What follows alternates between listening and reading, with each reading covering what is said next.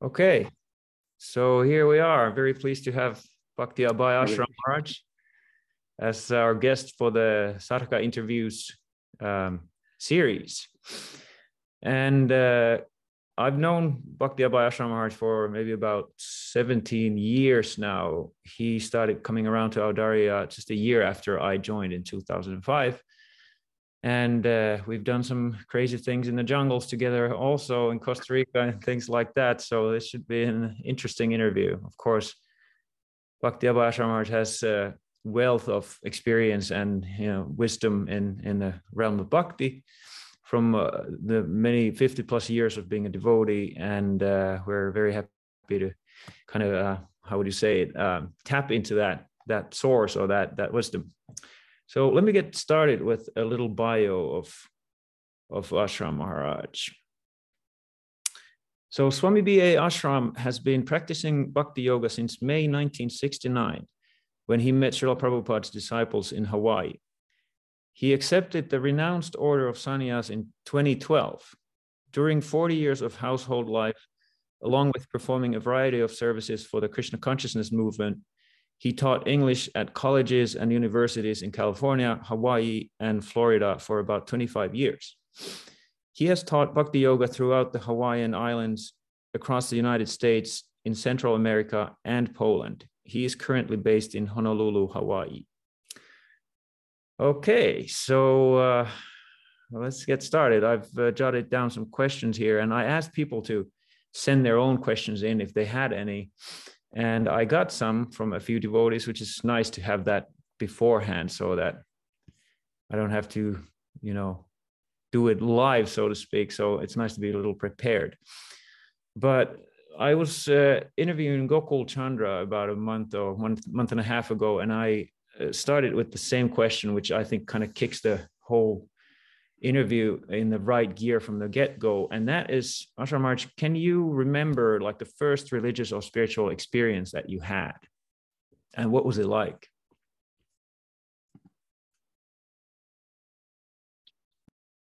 Oh, I saw that question, and all of a sudden I find it. The first religious or spiritual experience that I can remember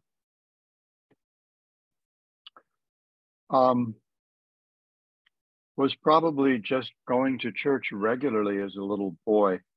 My family nominally was Methodist. My great-great-grandfather was one of the founders of this town on the central coast of California, Lompoc. So I'm fifth generation Lompocan. And the town was founded as a temperance colony, which tells you a little bit about probably the kind of Methodists my great-grandparents and great-great-grandparents were. And because we were a pioneer family, a prominent family in town, when we lived in Lompoc, even though my dad was an agnostic, probably from the age of 18, I think what did it for him and God was when right after joining the Navy, just before World War II started, his first assignment in the Navy out of basic training was as a photographer, documenting the recovery efforts at Pearl Harbor. So he was an 18-year-old kid from a dairy farm in California, watching them haul the bodies of 18, 19, 20-year-old farm boys out of the wrecks of their ships. And that was it for him and God. But because of our family, we went to church. I went to Sunday school. But when we moved away from Lompoc, starting at the age of 9, I was actually the only person in my immediate family who went to church regularly. So I always had an affinity for understanding God, as far as I can remember. I do remember when we still lived in Lompoc, we would have our minister over for dinner fairly regularly. His name was Mr. McGee. And one evening after dinner, we were sitting in the living room. I guess the grown-ups were having their coffee, and I was sitting on the couch with Mr. McGee. And he asked me if I had any questions. So I had two questions. What is God like? 6 or 7 years old. What is God like, and what are we supposed to do? We're here. What are we supposed to do with that? He was a little shocked and didn't have any answers. He didn't really have any answers that I remember. So I think I was kind of always sort of chasing after those answers. I don't remember like one. I always need to counter that. I have a counter story to that in case anyone thinks I might have been too spiritually precocious. On another occasion, perhaps a little before, sometime before that, I just don't remember because it's like almost 70 years ago. We were sitting at the table with Mr. McGee, and we usually did say a prayer before our dinner, our evening meal, but we just called it the prayer. So this evening, my father looked at me and he said, "Billy, would you like to say grace?" And I wasn't quite sure what to make of that. And honestly, to this day, I can't be sure of the extent to which it was innocence/ignorance, or on the other hand, just being a wiseacre. Because everybody's heads were bowed. That should have been a clue. So with everyone's heads bowed very solemnly, I said very confidently, I said the word grace. And Mr. McGee laughed so hard he almost fell out of his chair. So in case anybody thinks I was, too, I don't know, St. Francis-ish or something like that, I was also a goofy little kid, and I don't have a clue where those questions came from. That's so nice. This is a really common theme with like all the interviews I heard before, and now that I started doing this myself, it's the reoccurring themes like that the people who end up being serious about the spiritual life, they have clearly these like latent samskars, because like that kind of thing just doesn't come to the mind of a normal kid. Like, and it was really interesting to me that your pastor didn't have the answers, which also shows that like we come to this from this like experiential side, but there's a lot of religion that's only social. That it's just what you do in the world, right? So he hadn't even thought about it, I suppose, although he's a minister, which is kind of surprising to us, but I guess that's normal. Yeah. Yeah, it's a really nice story. I love that Gray story too. It's the rest of the truth, as they say. Right. And so was your mother religious at all? So your father was agnostic, but like, did you, I guess you just said that you were the only person in your family who actually went to church. Regularly. I think Mom, I think we might have gone to church like on Christmas Eve or something, sometimes, and maybe Easter. But the thing is, I don't know I can't think of which church my mom and dad would have gone to, because the church I was going to was as a like 4th, 5th, 6th, 7th grader, was a Presbyterian church that the friends from my new school, my new friends when I moved at the beginning of the 4th grade away from Lompoc to the Los Angeles area, these kids that I made friends with went to a Presbyterian church, and it was within walking distance, so I could go alone. So it's not like a church they would have gone to. So I honestly, and then when we moved to Virginia, for the first year, we lived right next door to a Methodist church. Actually, the home we were renting was being rented from that church. So I could just go over to church and Sunday school, on my own. It was just next door. And then when we moved out of town, out of Arlington, my dad would have to drive me to church. He would either drop me off or he would sit with me. Do you remember from that early time, like when you started going to church alone, like as early as you can remember, do you remember any like peak experiences in terms of spiritual experience in church, or was it more just like it felt like comfortable and you liked doing it, but it wasn't any like, rolling on the ground in ecstasy or anything like that? Well, I think if there were a peak experience, it would be one morning um, when I was walking to church. I don't remember the context. I don't remember what made me think of it, but there was something about, I remembered having heard something about asking Jesus into your heart in some sort of a gesture of surrender. And I asked Jesus into my heart walking to church, to that Presbyterian church one morning, one Sunday morning. I had a valley experience too. And that was in the 6th grade in Sunday school.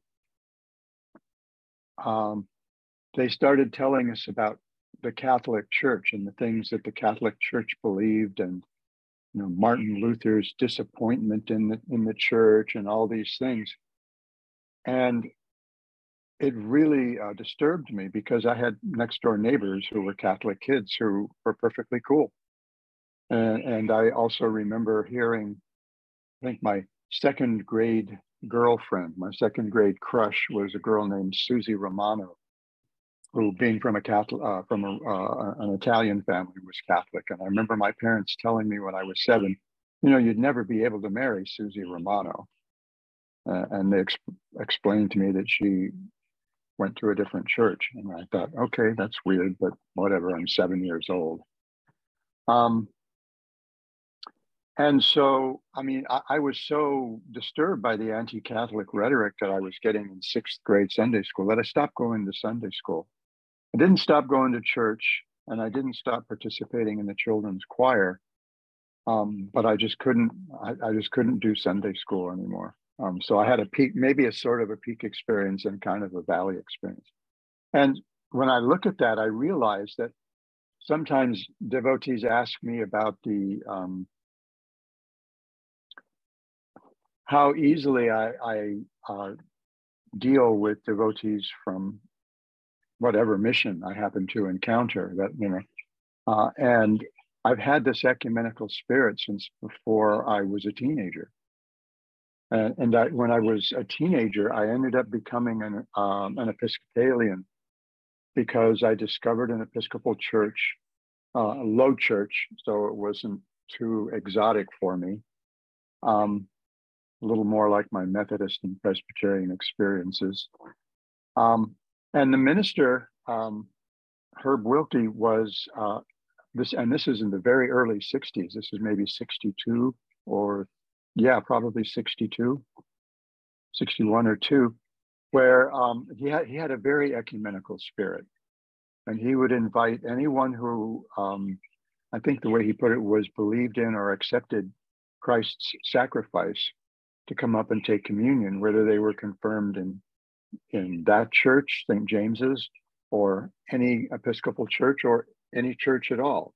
Please come. And I found that really appealing. So I ended up being confirmed in the Episcopal church as a teenager.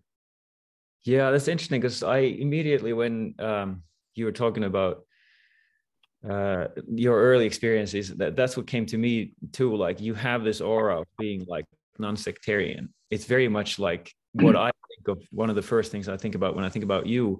And so I was thinking, my understanding is that the Methodist Church is a little more open-minded than a lot of the other Protestant churches. Is that accurate or no?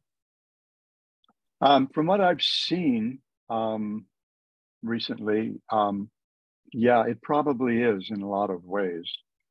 I think there's probably a couple of different Methodist denominations, and I remember there being, I think I remember hearing when I first became a devotee that there were 257 Protestant denominations at the time. There's probably 2,570 now. But yeah, they do seem to be open. There seems to be a lot of room for, I guess, what people would call liberal or progressive thought and somewhat ecumenical spirit in what I've seen of the Methodist Church. It's not my great-grandfather's Methodist Church, that's for sure. I see. So I guess we could fast forward a little bit. So you went to the Navy, I guess, in your late teens, and then you were, I think, in the Navy when you met the devotees for the first time. As far as I remember, the story was that you met the devotees in a Jimi Hendrix show, wasn't it? I'd love to hear that whole thing. Yeah, I was in the Navy. I worked as an intelligence analyst. I was based at the Pacific Fleet Intelligence Center, and I was also in. So just I guess a part-time. Oh, go ahead. Just for a historical reference, that was during the Vietnam War, wasn't it? Exactly. That was my daily reality. My daily reality was working with part of it was working analyzing aerial reconnaissance photography of what was going on in Southeast Asia, and I was also, I guess you could say, I was engaged in activities that weren't particularly compatible with my very restricted top secret clearance and top secret work. The work I did day to day was mostly secret, not top secret, but there was some top secret stuff. But I had this really restricted clearance. But I was also engaged in part-time, I guess, in what became known then as the counterculture. I mean, I was here in Hawaii. It was the late 60s, and that's what there was. That's what was going on. That was what was interesting. And I was in the process of getting out of the Navy when one of my friends reminded me that there was a Jimi Hendrix concert that night. This was Friday in May of 1969. And so I went to this concert, and the Jimi Hendrix Experience only played a couple of songs, and Jimmy mumbled something into the microphone about the sound system not being able to support his guitar. So he asked for 15 minutes, and he said, we'll come back in 15 minutes. We'll fiddle with it, and we'll come back in 15 minutes. Well, he didn't come back. And the whole time while we were waiting, this was in an outdoor venue in Kapiolani Park in Honolulu called the Waikiki Shell. And the whole time during the time we were waiting, it was just a bunch of freaks sitting around waiting for Jimi Hendrix. People were playing Frisbee and doing all kinds of stuff. And just outside the exit to the Waikiki Shell, I heard this sound. Sometimes it went faster, sometimes it went more slowly, but it never stopped. And I couldn't figure out what the heck it was until they came a while later and announced that Hendrix wasn't going to perform that night, that we were to come back on Sunday night and he would play then. So as we exited, there was a party of 4 or 5 devotees just outside the exit to the Waikiki Shell, having some kirtan. And we all just gathered around the kirtan party. I mean, we came for an experience, came for the Jimi Hendrix experience. We came for an experience, and Govinda Dasi, Turiyadas, Sudama, and Jayashri gave us an experience. And eventually the crowd grew large enough that we were blocking the exit. So the police made the kirtan party move down into the park.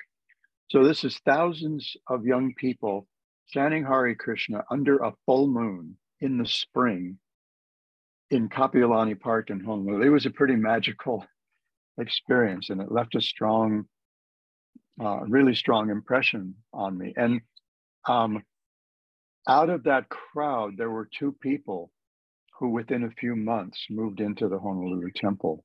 My god sister, Krusha, who had maybe was just about to graduate from high school at the time, because I think this was probably early May of '69. She was also there, and that was May, and in February or March, I think of 1970, we both moved into the temple on the same day. So that was a pretty powerful experience for a couple of us. And I've seen people's accounts online of that first night of that Hendrix concert, and they commented on the kirtan, most of them. Interesting. So did you, like, when you were affected by the kirtan, did you have this, what did it feel like? Because a lot of devotees, when they finally like connect with devotees in this lifetime, they have this sense of like familiarity, and like they kind of know that they are their people. I didn't have that personally, but a lot of people do. But what was your kind of internal experience when that happened? There were a few levels. One was, one of the questions I saw was, what was it that attracted me? It was the kirtan that immediately attracted me. And it seemed strangely familiar to me. I felt, I know that. And the thing is, I had heard the Maha Mantra before, when our local underground FM radio station would play the soundtrack to Hair. And I think the song is called Love in Hare Krishna or something like that. And, I liked a lot of the songs from Hair because they were clever. They were a lot of them were musically interesting. And some of the lyrics a little naughty and defiant as we tended to be back then. And so I liked it, but the one song that stuck with me most was that Hare Krishna. But it didn't seem familiar. It didn't feel like it seemed familiar because of that. And when I reflected later on that, I remember being a boy in the LA area in the late 50s and seeing on a local station, a local cult leader being interviewed on some interview show. This must have been 58, maybe. A guy, and I can't remember the name of his cult, but it was like kind of in the hills right behind the San Fernando Valley where we lived. And his name, what he called himself was Krishna Venta. And when I heard his name, I sat down and listened to the whole interview. And then later, a couple of his ex-followers bombed their compound, drove a truckload of dynamite up and bombed their compound. So he was all over the news in the LA area for a while again. And they replayed that interview, and I watched the whole interview, and I was just blown. There was something about this guy's name being Krishna Venta. I didn't know what the Venta was about, but somehow or other Krishna just, it didn't seem weird. It's, I just wanted whatever Krishna said, I wanted to hear it, Yeah, I He mean, was weird. The guy was so weird. Yeah, I'm sure, but it's of course not surprising at all that you'd be attracted to the name, considering that we've spent like many lifetimes chanting over and over again, so yeah, that makes perfect sense that it would catch.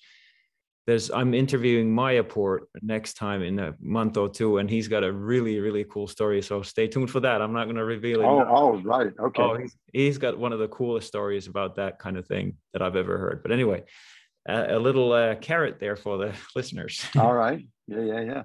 But so you met the devotees and you joined soon after, once you met them for the first time. And well, yeah, go ahead. It was a few months. In the meantime, I did get out of the Navy. I met the devotees in May. I did get out of the Navy in August and came back to Honolulu in maybe mid or late October of 1969.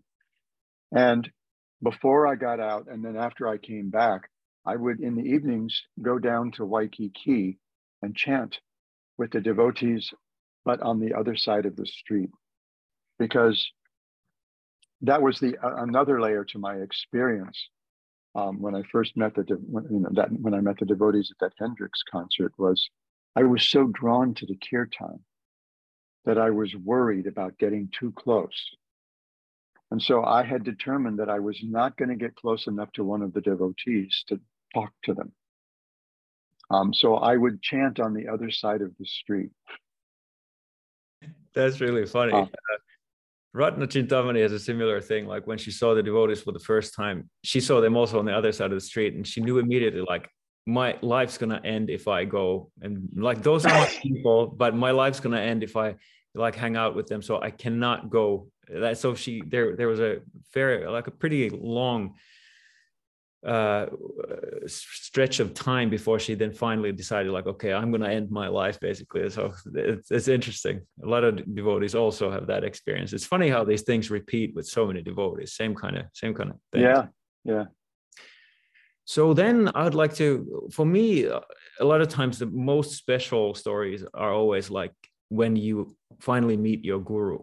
And so I'd love to hear about how you met Srila Prabhupada, where that was, and all the essential details about that. Well, while I was chanting on the other side of the street of the devotees, from the devotees, my friends all knew that I was really interested, but they also knew that I was never going to get close enough to them to really find out what was going on. So my friends would bring home Back to Godhead magazines for me, and I would read the articles, and I found myself being put off a little bit by the articles by Srila Prabhupada being introduced as his divine grace. So this was 1969, so that we were using these titles by then, his divine grace and Prabhupada. And so I thought, what is this, some kind of pope? But I was reading the articles, and to the extent I was able to understand them, I found myself really intrigued. And so when the way the guardrail that I had erected came down was that one Saturday night, probably in December of '69, I turned around to go back to my house, and there was a devotee standing right at my elbow waiting for me. And he invited me to come to the feast the next day, and I said I would come. So when I woke up the next morning, I remembered that I had promised this Krishna monk that I would go to their feast, and I didn't have any experience with monks. And I remember thinking, well, if you tell a monk you're going to do something, maybe you ought to do it. So I thought, okay, so if I'm actually going to do this, I'm actually going to sit down with these people and chant Hare Krishna with them on purpose. I might as well just go clean. I don't even think I smoked a cigarette that day before I went to the feast, much less any cannabis or anything. Just go clean with your heart open. And I often caution people, kids, don't try this at home because it's a little dangerous. With my heart open to the Hare Krishna mantra, and just see what it does. And it did what it did. That, and Turidas showed me Bhagavad Gita as it is, which kind of, just the whole experience of that afternoon. When I went back to my house, I realized that my life was going to be different from then on. I wasn't sure how. I didn't have a clear picture of what my new worldview was, but I knew that I saw everything differently all of a sudden. And, it took me a few weeks, a couple of months of, going out and chanting with the devotees. The nights they went, I think they went out Monday, Wednesdays, and Fridays, and had Bhagavad Gita classes Tuesdays, Thursdays, and Saturdays. So that's what I did in the evenings after that. And then during the day, I found myself, especially if there weren't any waves, I would find myself going up to the temple and helping out around the temple, doing gardening or things like that. And at a certain point, I realized I was spending more time with the Hare Krishna devotees than I was with my friends or in the ocean surfing. So I started actually contemplating moving in to see, try and see what total immersion was like. And so when I did that, it was just a little before Gaur Purnima in 1970. I moved into the temple, and I had been reading Srimad Bhagavatam before moving into the temple. And when I read in the Srila Prabhupada's purport to the Bhagavatam's second verse, Srila Prabhupada writes that he's writing about how devotees don't compete for the resources of nature. And he said, so not only do they not compete with others, they strive to, the devotees, the transcendental devotees of the Lord strive to create a competition-less society with God at the center. I read that sentence and it just completely turned my mind inside out. Because I realized at that moment that I had found the revolution we were all looking for. I mean, this is the most revolutionary idea that I had ever encountered. And so I moved into the temple. It was a little rough because I'm a really shy and introverted person. And living in the ashram, you just didn't have any space. So it was a little hard for me sometimes. And in August of 1970, Srila Prabhupada came through, and he came through and stayed overnight, gave one lecture at the temple. And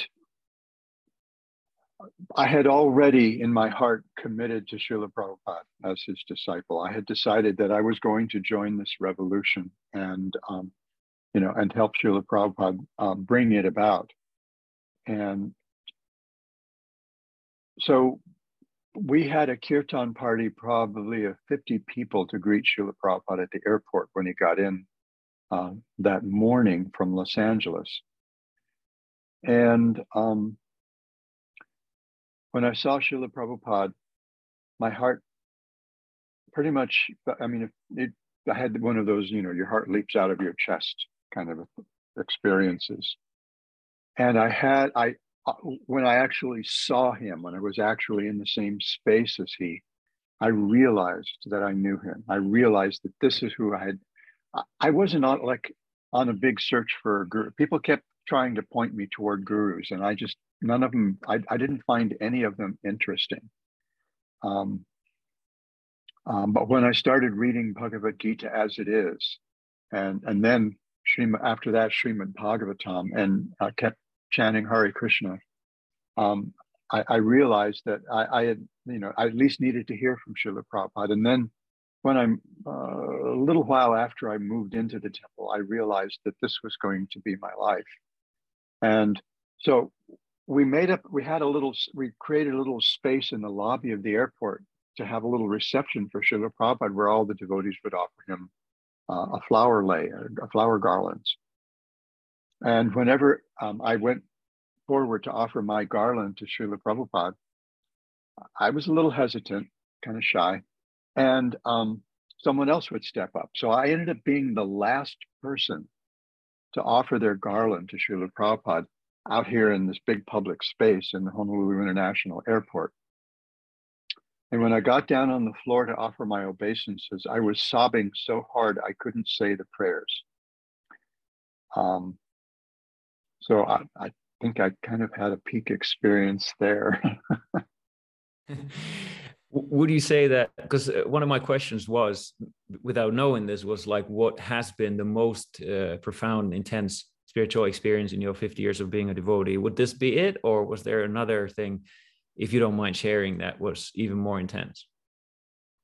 Well, I would say at least as intense was when I had my cage completely rattled one night in the early 2000s, where I had an encounter with Srila Prabhupada. You could call it a dream because I was in bed and it was the middle of the night. But it wasn't dream-like in that both the sensory and emotional experiences were very lucid, really clear. And this isn't ordinarily, this is the kind of thing that isn't decent to discuss, but I have discussed it publicly on a couple of occasions because people have asked.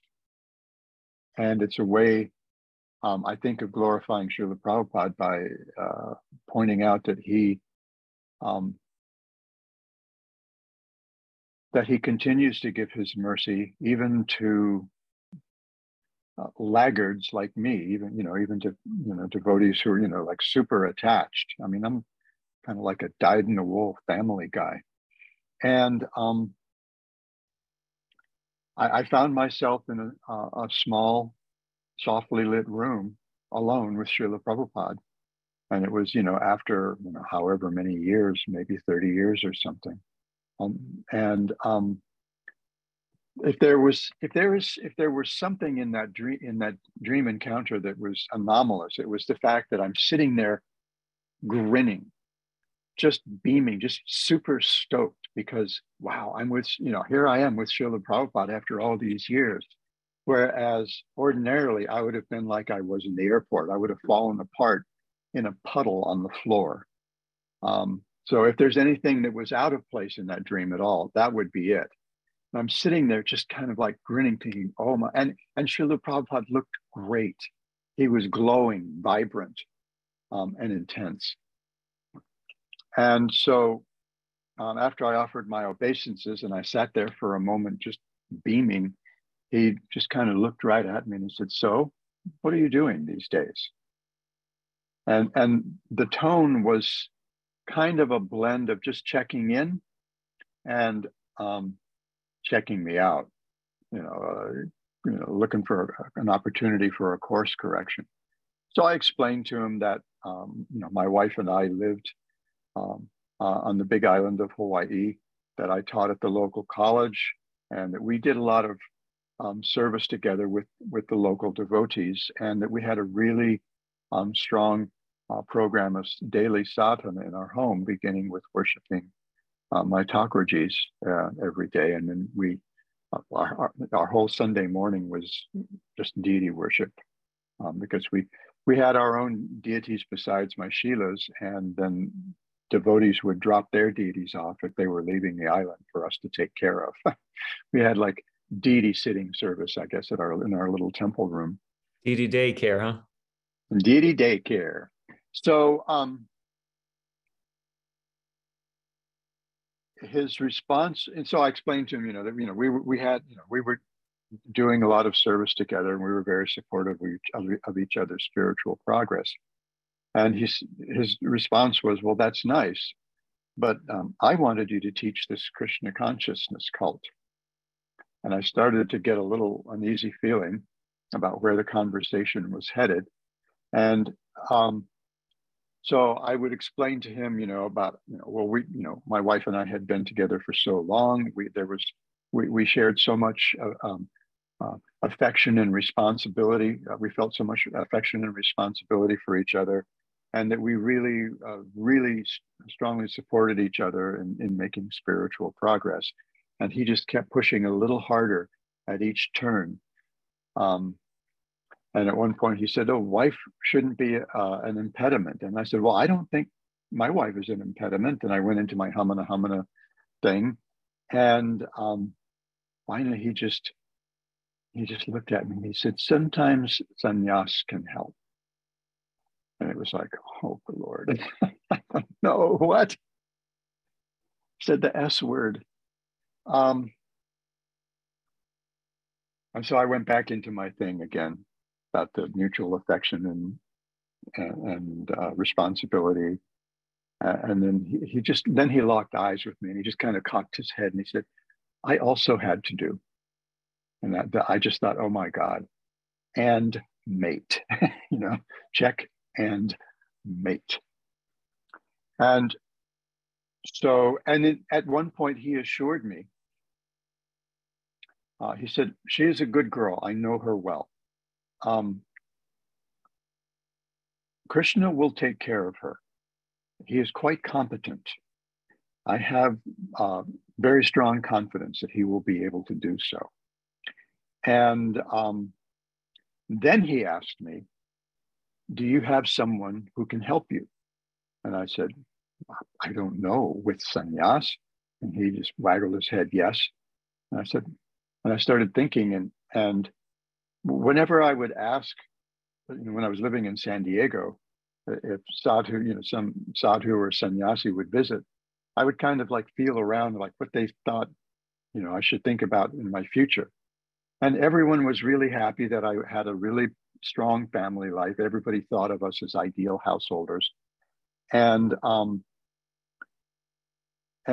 kids did a lot of service, growing up, into their 20s at the temple along with us. And I kind of got like Mr. Rogers responses from them. We like you just the way you are. We think it's really cool that you're really strong. You have a really strong household life, and that you're a professional. You teach at the university. We like that. Everybody likes you and so I kind of accepted that. So this dream really took me up. So and I couldn't think of anyone. And then I thought, well, I had been doing editing for Tripurari Maharaj. So I said, I don't know, maybe Tripurari Maharaj. And he just leaned back on his bolster and he said, oh, he is a very good man. He has much to offer. And then he said, so speak with your wife and your children and arrange how to make this happen. And that was it. All of a sudden, I'm sitting in my bed, shaking with tears streaming down my face.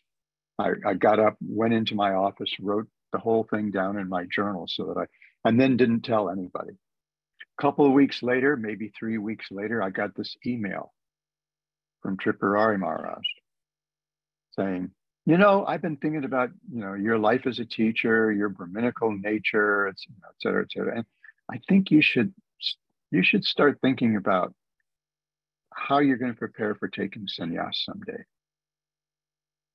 And that just completely freaked me out. And I couldn't respond. I just like, oh, what the heck? Because as I'm writing in my journal that night, I'm reflecting on Srila Prabhupada's talk on the occasion of Bhakti Pragyan Keshava Maharaj's passing, where he shared with the devotees the dreams that he had with Bhakti Siddhanta. And his response was, I was a little horrified. And I remember hearing that hearing that talk in 1970 on tape, and you could hear in his voice, there was no hyperbole there. There was no joking there at all. He was a little horrified. And actually, Nanda Kumar, who had spent considerable time as Prabhupada's personal attendant in the early 70s, told me that Prabhupada told Nanda Kumar once, after he took sannyas and realized what he had done, he said, I was horrified. So as I'm writing this in my journal, I'm reflecting on that, and I'm thinking, I get it. So eventually I wrote him, he wrote me about 10 days later and said, pardon me if I was a little forward. But I just, it just seemed to me like it was something worth bringing up. And I said, well, no, I haven't responded because I think you're probably right. And I'll tell you why sometime when I'm ready. So that's how, that was another really profound experience with Srila Prabhupada. That's incredible. I never heard that part that Guru Maharaj contacted you just like less than 2 weeks or whatever, 2 weeks after this happened. But I've seen these kind of things being around Guru Maharaj and being around other sadhus and stuff. Like, this stuff is real. Like, there are these real connections, that it's a real thing, right? And it's just like, obviously something like that cannot be a coincidence that Guru Maharaj out of the blue to suggest that you take sannyas after Prabhupada appeared to you. Mentioned him in the dream. Right. Said, oh, yeah, he has so much to offer. Yeah, it's so beautiful. I love these stories. I love to hear these stories. I didn't actually know that you were doing editing for Guru Maharaj before this all happened. Like, what were you working on back then?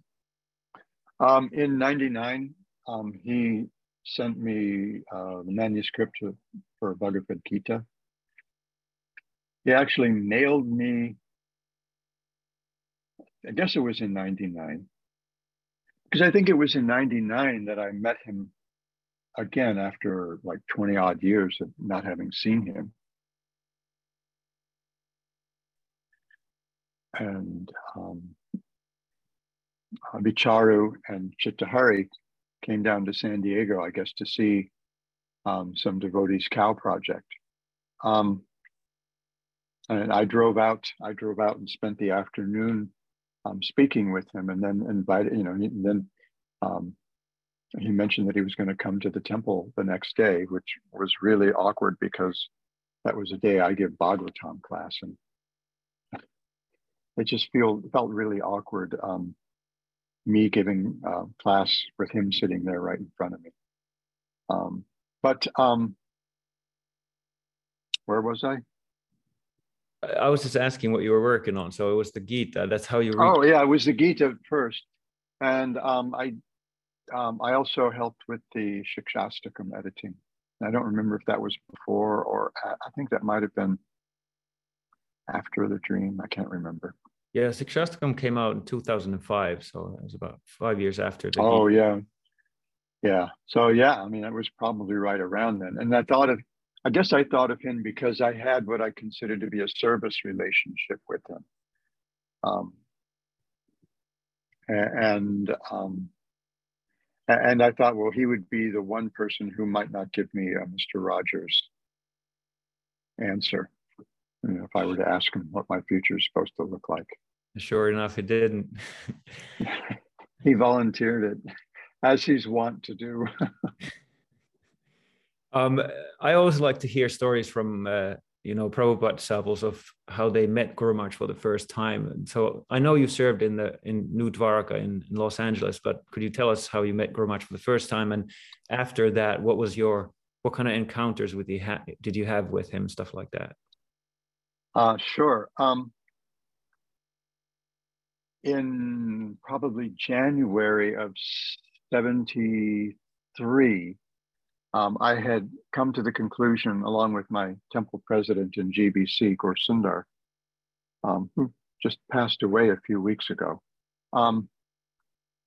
that brahmachari life wasn't sustainable for me and that I needed to get married. And he had kind of surveyed, kind of like checked out the women devotees in Hawaii, a couple of whom lived in Honolulu, most of whom lived at a ladies' temple out in the country on the island of Kauai. And he didn't think any of them would be suitable for me. So he suggested that I go to Los Angeles or San Diego and see if I could meet someone and then come back. And then he changed his mind. He said, well, actually, Prabhupada has made me GBC for South America along with Hawaii. And I was just wondering if you ever thought about preaching in Peru, or if you ever thought about going to Peru. And I said, well, when I was in high school, I was so fascinated by stuff I heard about the Inca civilization that I thought after I graduated from college, it would be cool to be part of Peace Corps or Alliance for Progress and work in Peru and kind of like do what I could to explore the mysticism of the Inca or something. And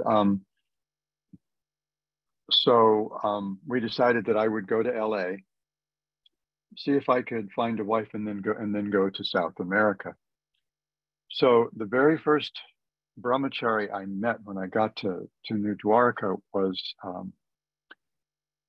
really sweet but super eccentric devotee. And he asked me, do you like Sankirtan? And I said, well, I've been part of this movement for over, about 3 years and a little over 3 years now. I guess you'd have to say yes. Because that's what we did back then, or at least in Honolulu, we went out on the streets 6 to 10 hours a day, chanting and distributing magazines and books. And that's what I thought of as Sankirtan, what Prabhupada sometimes called street Sankirtan.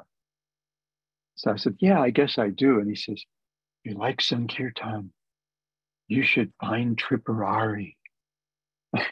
This is very early 73, and he was always quite famous as, the guy to talk to about Sankirtan, which there meant book distribution by that time, because he had been instrumental. He and a couple of other devotees had been instrumental in really moving lots of Srila Prabhupada's books on the streets, in the malls, in the airport, and all these different places. And as it turned out, I had a locker up in the Brahmachari ashram right next to Tripurari's. And for a long time, because I wasn't a book distributor and I was really only there to kind of get myself ready to go to South America. I wasn't because he was so focused on his sadhana, his study, and his service. And he spent so much of his energy back at the temple dealing with the devotees who were book distributors. I had no clue whether he knew who I was even. Until one day, one of the leaders approached me and started ripping me for not doing enough temple stuff and making excuses about getting ready to go to South America to do other things. And Tripurari, who, I was moving into family life, and he was just moving out of family life because, he had been married for a while, had a child, but his life was really being changed by his circumstances, which largely included his dedication to his service. But even though I had no clue who he was, he turned around, walked up, and he knew Rameshwara would listen to him because hadn't been yet declared by Srila Prabhupada as the incarnation of book distribution, but everybody looked up to him. And he looked over, he went to Rameshwara, this leader, and he said, Prabhu, here's what you're not considering. He's going to South America to prepare things so some of us can come down there and distribute Srila Prabhupada's books. And I saw right then that he had a much broader vision of the Krishna consciousness movement than I had given him credit to in the few weeks that I had known him. And I recalled that later when it must have been, maybe almost 26 years later when he came to San Diego on that visit. So that was my, kind of like when I first actually kind of like had an encounter with him. Interesting. Yeah, that sounds like Guru Maharaj. Yeah. Let's see my questions here. Oh yeah, so I guess we could jump. I want to kind of fast forward again to the time when you started. So you decided to take sannyas, and then you started basically transitioning out of your family life. And I remember you came to Audarya for the first time. It must have been 2006, but you just came for like maybe a day visit or something at first. Wasn't that the case? And then after that, maybe a year after that, you started coming more and more. You actually started to like do the transition. So I would love to hear more like what that was like. And just if you could kind of tell us about that transition. Sure. My former wife and I and our daughters, my wife and I had come to California. It must have been Christmas time. So that it might have been like Christmas 2005 or around, because we went back, I think, on New Year's Day from that trip. Anyway, I think so. So we would come to the mainland at Christmas time to spend time with our daughters and my stepfather. My mom had already passed away, but we would still visit my stepfather at Christmas time when we could, because it's something we had done the whole time we lived in California, starting in the, I guess, mid 80s or something. And we, as part of that visit, we drove up to Palo Alto to visit my sister, who was dying of ALS, Lou Gehrig's disease, and her husband. And they loaned me their car to drive up to Audarya. And because they had other stuff they wanted to do, that my wife and kids weren't interested in spending those hours in a car just to go up and see some cows while I, met some Swami in the forest. So they went and did tourist stuff around San Francisco, and I drove up to Audarya and had lunch with Guru Maharaj and the devotees, and found out how affectionate some of those cows were. I remember my whole forearm became got groomed by, I can't remember just who it was, but I realized, wow, their tongues are not only really rough but really long. Because she just kind of like wrapped her tongue. I gave her a couple of cow cookies, and she just wrapped her tongue around my arm and just like covered the whole arm in cow nectar.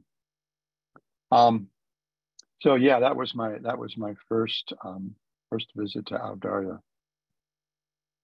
And then you came when you started kind of like to move in. That was that must have been 2007, because I remember Mayapur was here and we were building the temple, wasn't it? Yeah. And yeah, it was just the three. It was just the three of us. Maharaj, Vrindaranya, Chittahari were at Madhuvan. Yeah, that was the first year of Madhuvan. Yep. Yeah, so it must have been like this. It was December. It must have been 2006. Yeah. 2006, 2007. Something like that. Yeah. Yeah. Yeah. So yeah, I mean, so I was the pujari and cook, so that you and Mayapur could build the temple. Yeah, yeah. But that must have been really intense, because you said you were like a die-in-the-wool family man, and so then you have to start doing this transition. I mean, oh, yeah, that must have been really rough. Oh, it was even better than that. It was the dead of winter. I had never been at that high a latitude during the winter. I think the northernmost place I had lived during the winter was Washington, D.C. area when I was a teenager. And that's kind of the South. That's kind of like the beginning of the South, Northern Virginia. So it was long, very dark days. There was no sunshine. It was cold and gray and wet sometimes. And as we were driving from Santa Rosa, you and I were driving from Santa Rosa up to Audarya after you picked me up that day. I took the bus from San Francisco airport to Santa Rosa. Then we stopped at REI, I think, to get me a sleeping bag. And as we were driving up, you mentioned that Guru Maharaj wants us to keep the heaters turned off at night when we're sleeping. So I had these long dark nights and short gray cold days. And I'd wake up some mornings and I'd look at the thermometer on my alarm clock and it was like 34 degrees in the yurt. And then I'd walk up to the bathhouse from, what was that, yurt number 5, at least it wasn't number 6.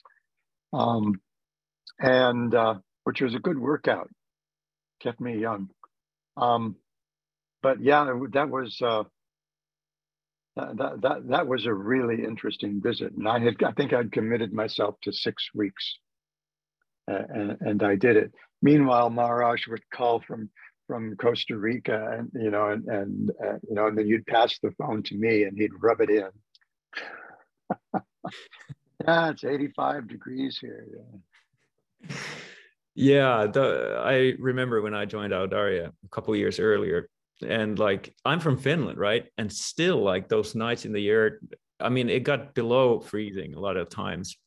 And I would go to bed with my toes like so frozen that they were like numb. I couldn't feel them at all. And I wake up and it was the same thing. But yeah, it's and then of course taking a bath in the bathhouse when it's not heated up and it's like stone floor stuff. It's another form of fun austerities. So I can imagine if you come from this like comfortable householder situation in Southern California or Hawaii, and then you go straight to that, it's like kind of like a trial by fire. But so you had that experience, and I'm sure it was challenging, but what was it like then when you finally actually moved out of your home, and like what was that like? When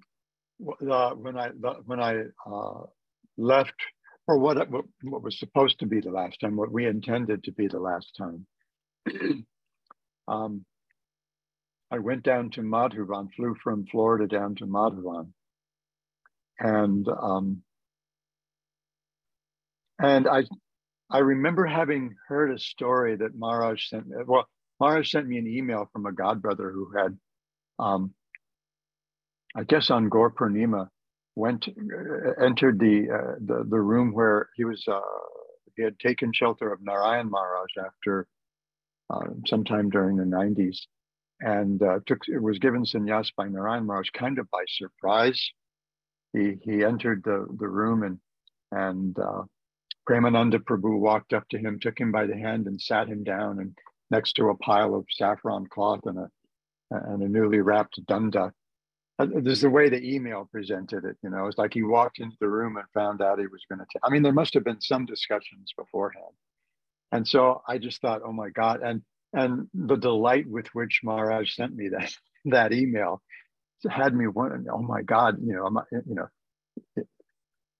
is the bridge going to be burned by, am I going to wake up one morning, show up at Mangalarti and have that bridge burned, by surprise, And so I ended up going back home for a few months, and whatever year, must have been 2011. I went back for a few months after Gaur Purnima. We came back up to California for Gaur Purnima at Audarya, and I went back to Florida until Janmashtami. So it was 5 or 6 months, but that was it. And so I spent some time at Audarya, and I would go back and forth at first between Audarya and Madhurban, which was, really nice. I like the atmosphere in both places. I like the devotees in both places. I do remember that first visit to Madhurban. It was just you, Mayapur, and me. And it was during the rainy season. And every morning, as soon as Mangalarti was over, just as the sun was starting to come up, you and Mayapur would load up, hike down to the inlet to see what the heck you had to fix today. And, again, I was the cook and Pujari so that you and Mayapur could do the hard stuff. And then Mayapur went to Poland for a couple, 3 weeks. And that was when Gorsundar came. Yep. It was Gorsundar who has been there ever since. Yeah. 15 years. Yeah. Those were the toughest 4 months of my life. I don't think I'm going to overdo that. But yeah, were you there when we had that mudslide and the whole... I was. Okay. Yeah. That happened. It happened just after Mayapur. No, it happened just before Gorsundar left in Mayapur. And I remember you, Gorsundar, and I on Saturday morning after that rain, and the rain was really something. The path to the temple was like this rushing stream. It was just, God, it was so crazy. And we were thinking, okay, after all that, we got to get it, we have some errands we need to do in Nicoya. And, we were thinking, first thing we were thinking was the internet cafe, just so that we could just be in touch with the rest of the world all of a sudden, just a little bit. And we're driving down the road, and there's this wall. It must have been 6.5 or 7 feet tall. And what was it? Maybe 35 feet wide. Across the whole hill had just slid across the road. And I remember, of course, I'll clean it up a little bit. But as we saw that wall of mud, and Gorsundar said, "We are so screwed," but a little more R-rated. It was like, oh my God. So we drove back up, put our grubby clothes back on again, grabbed some shovels and started shoveling. And we shoveled, I think, for a couple of days until Juan got a day off work and came up on his horse to see how we were. And I remember him riding up over the mound, mound, and he asked about the wires and everything, and then he went back and he took care of having the guy come in with a bulldozer and clear. I mean, it would have taken us a couple of weeks, I think, to clear that by hand. Yeah, I remember the first day we dug. Just a little clarification for the listeners. What happened was there was such intense rains that the whole bank from behind there's this like slope, and the rain brought down this whole bank of like huge boulders, like whole trees with their roots and everything, just like slid it down from the bank to the driveway or the road that was our only access road to get out of Madhuban. And so we tried digging ourselves out, but I remember we dug like 8 hours straight, and it was extremely hard work because the mud was so heavy from the rain that and like very clayey and clingy, right? Too, like it would. Yeah, so it's stuck to the shovels. Yeah, and our shoes had these like 6-inch cakes at the bottom, and so we did it for like 8 hours straight, and we got about 4 feet ahead out of the 35 feet or 40 feet or whatever the whole length was. I mean, it was just insane, absolutely insane. But yeah, that's pioneering for you, I guess. I guess going back to sannyas. So then you took sannyas in 2012, and I guess what I'm really interested in. So I think I'm going to end with this because I could go on for another hour, but we try to keep this roughly in like hour 15 minutes. So I'll end with this. But what I'm really interested in is nowadays there's kind of a lot of talk in certain circles, in the international Gaudiya circles, about how sannyas is not relevant anymore. So I'd like to hear from you, from the horse's mouth, like what is the relevance of sannyas right now, like in this day and age? Like say like Bhaktivinoda, he was actually emphasizing that people should just stay as householders in the Kali Yuga, but then Bhaktisiddhanta and Srila Prabhupada had this very strong push for sannyas. And it seems like now there's some like blowback against that in a lot of ways. But so I'd love to hear from you, like, what do you think is the relevance of sannyas in the international Gaudiya circles? I think that the relevance of the sannyas ashram nowadays is that there are people who are kind of like emblems of complete dedication to sadhana and outreach in different ways. And that was how Srila Prabhupada saw it. I think when he started giving devotees sannyas, he wanted people who would kind of step up, do maybe do outlandish things. Although the first devotees he sent actually abroad was 3 householder couples to England in 68. So and here to Hawaii, he sent a householder here as well. But he, someone who would be a kind of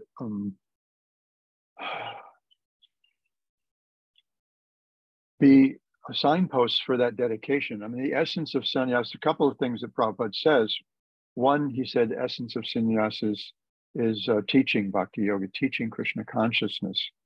But he's also made it really clear when he talked about the Tridandi sannyas, and that is that the actual symptoms of sannyas are dedication of kaya, mana, and bhak to kaya, mana, and bhakya to the service of Mukunda, as we see in that verse from the Etan sa astaya paratmanishtam verse from the Avanti Brahmana.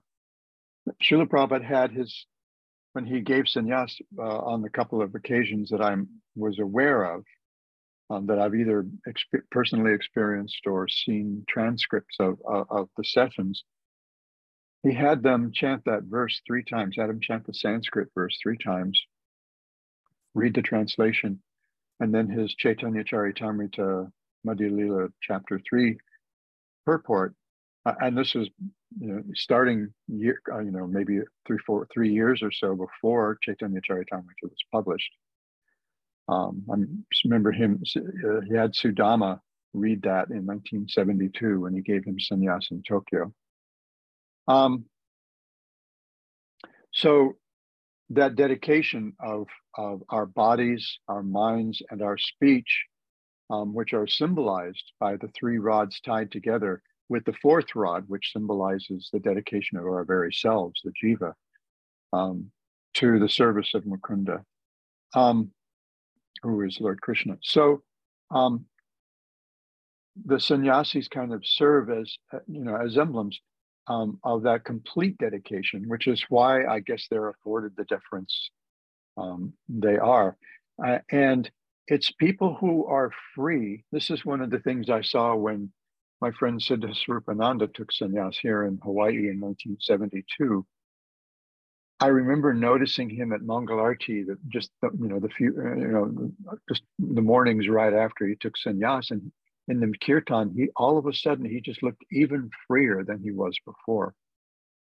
So we give up one of the things that we accept on sannyas. We accept a kopan, we accept a danda, we accept achyuta gotra. We accept that we don't have any family other than Krishna's. We're 100% part of Krishna's family. So that means we don't belong to the small, narrow family that we might be accustomed to identifying with, so that we can belong to everybody. So the sannyasis are free to go where they're needed and do what's necessary. And we may not all be like hard charging, extroverted kind of folks. I know that in a lot of ways I'm not exactly standard issue sannyasi, I guess. Only a couple of us who had long, happy, successful Krishna conscious marriages and went on to take sannyas. And for me, what I began to see as I was being drawn out of my family life was that although there wasn't anything wrong with my spiritual life at that point, perhaps I was a little more comfortable than was necessary. We had a very strong sadhana program. We did a lot of, we associated a lot with the local devotees. They were all our friends and neighbors. And we did programs together at least every week. And we felt like we were making some progress in our spiritual life. Slow as it may be, and we really supported each other in that growth. But maybe I was just a little too comfortable with my little house out in the country on the Big Island, and so I got pulled out of my comfort zone. So I think that that to the extent that there's some relevance, that sannyasis can be useful like that. I also think, of course, maybe it's just me, but one of the things people seem to appreciate about me is my accessibility, and my accessibility, I guess, in a number of ways. I have a really hard time what sometimes feels to me like putting on airs, trying to act so completely aloof from everything and everyone that that they can't, people can't relate to me. I'm easy. It turns out once you get past my shyness, I'm easy to talk to. I'm often a pretty good listener. And I like hearing other devotees. I like hearing other devotees' stories as well. Sannyasis, we need, there's a certain decorum that we need to observe. But I think it's really good that we can be actual, genuine human beings to the extent that it's possible. Each of us has a completely different character, completely different personality. So we're going to have a great variety even among sannyasis. So even though we have this decorum, I think it's really good that we also find ourselves comfortable with other people and letting other people share themselves with us, and sharing ourselves with them. When we see that admonition from Lord Chaitanya, we also need to consider the context. All of the scripture that he's citing says, no, that in Kali Yuga people shouldn't eat cows and shouldn't take sannyas. The context is that Lord Chaitanya was castigating the Kazi for being a meat eater and imposing some sort of religious stricture on, some so-called, religious stricture on the Sankirtan movement. And the point that he was making was, how can you talk about religion when you regularly eat cows? He wasn't, he gave that admonition. He used that verse as part of his admonition of the Kazi, castigating the Kazi. And then he went and took sannyas a couple of years later. So I don't know, what are you going to do? Yeah, that's beautiful. I like that. So there's a couple questions, at least one question from Shraddha. Shraddha, do you want me to read your question, or do you want to ask it yourself? I guess your internet's been a little weak, so it might have a problem. If you want to ask it yourself, we can try that out.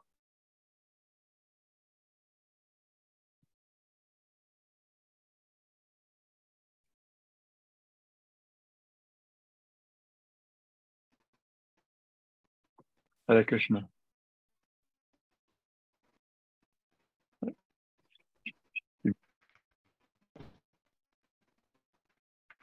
I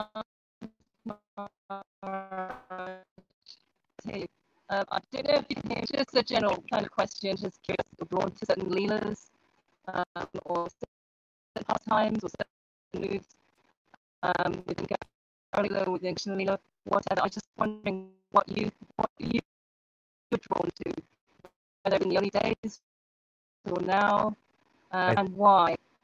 Shraddha, I think it's too hard to understand that. out. Yeah, I didn't hear enough of that to understand what the questions were.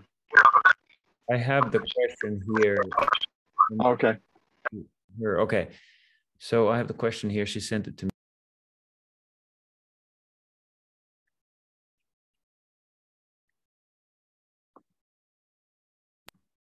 Okay, so Shraddha asks, I would like to know if you have a specific empathy or attraction for a certain lila within either Gaura or Krishna lila that you feel drawn to, or have felt that drawing in the past, and why? Sometimes devotees have an affinity for a certain lila or mood within a certain lila, and it would be interesting to hear this from you.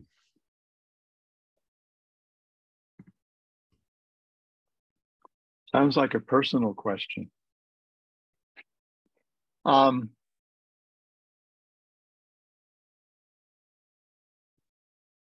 Well, I find myself, I have long found myself particularly drawn to, well, one particular Leela that I like the Damodar, I like Krishna's Damodar Leela, but I also really like a lot about the Govardhan Leela. It's such a wonderful Leela with so many lessons and a lot of fun, I think, in it as well.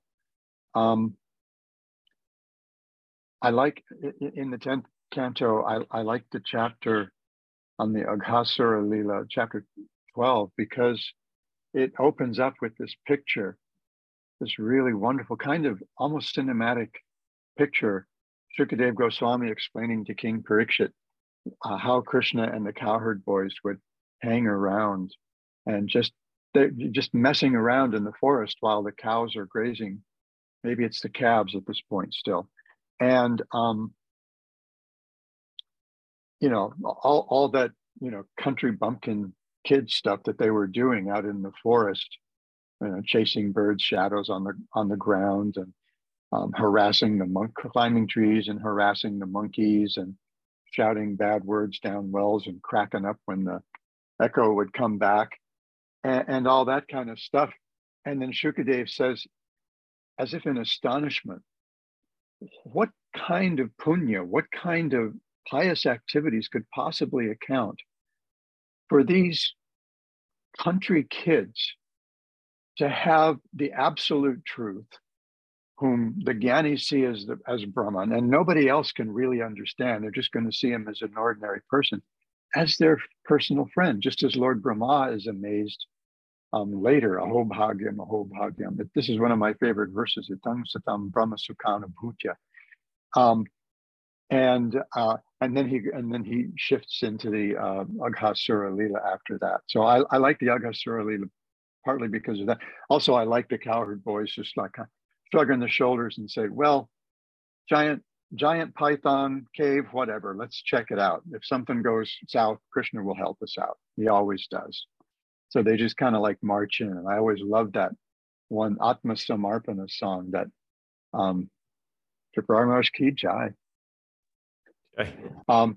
That Bhaktivinoda Thakur wrote in his Sharanagati. And that a couple of lines have this picture of the cowherd boys confidently marching into the mouth of Aghasura. And I always just like the picture that paints. Whenever Agni would sing that song, I would just it would make me happy.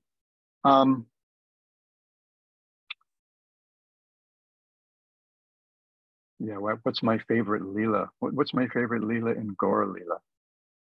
It actually became taking sannyas because I remember when, especially that first time I went to Audarya, as I was cooking lunch, I would be listening to, what's that devotee's name who has the audio of Chaitanya Bhagavat? Damodar. I would hear that over and over again. And then I would get to the part where the Ashirvad comes. Anyone who hears this Leela with attention, will have all their attachment to family life destroyed. And, I'd get to that part and I would think, well, that's supposed to be why I'm listening to it. But it's hard to hear that every time I get to the end of that Leela. But it's such a, it's such a rich Leela, like Krishna leaving Vrindavan with the Kurura. Such a mix of emotions among the devotees. Thank you. Guru Maharaj is saying Jai in the background. I had a bunch of questions from Gokul Chandra, and I kind of integrated some of them to the actual interview, but I wanted to, one question I wanted to pull out from here. And it is, what in your experience are the most important qualities we should try to develop as practitioners of Krishna Bhakti?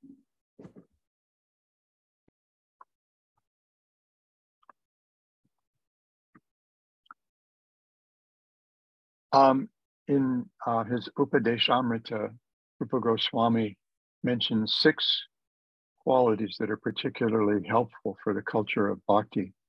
And I like to point out the first 3 especially: enthusiasm, determination or steadiness, and patience.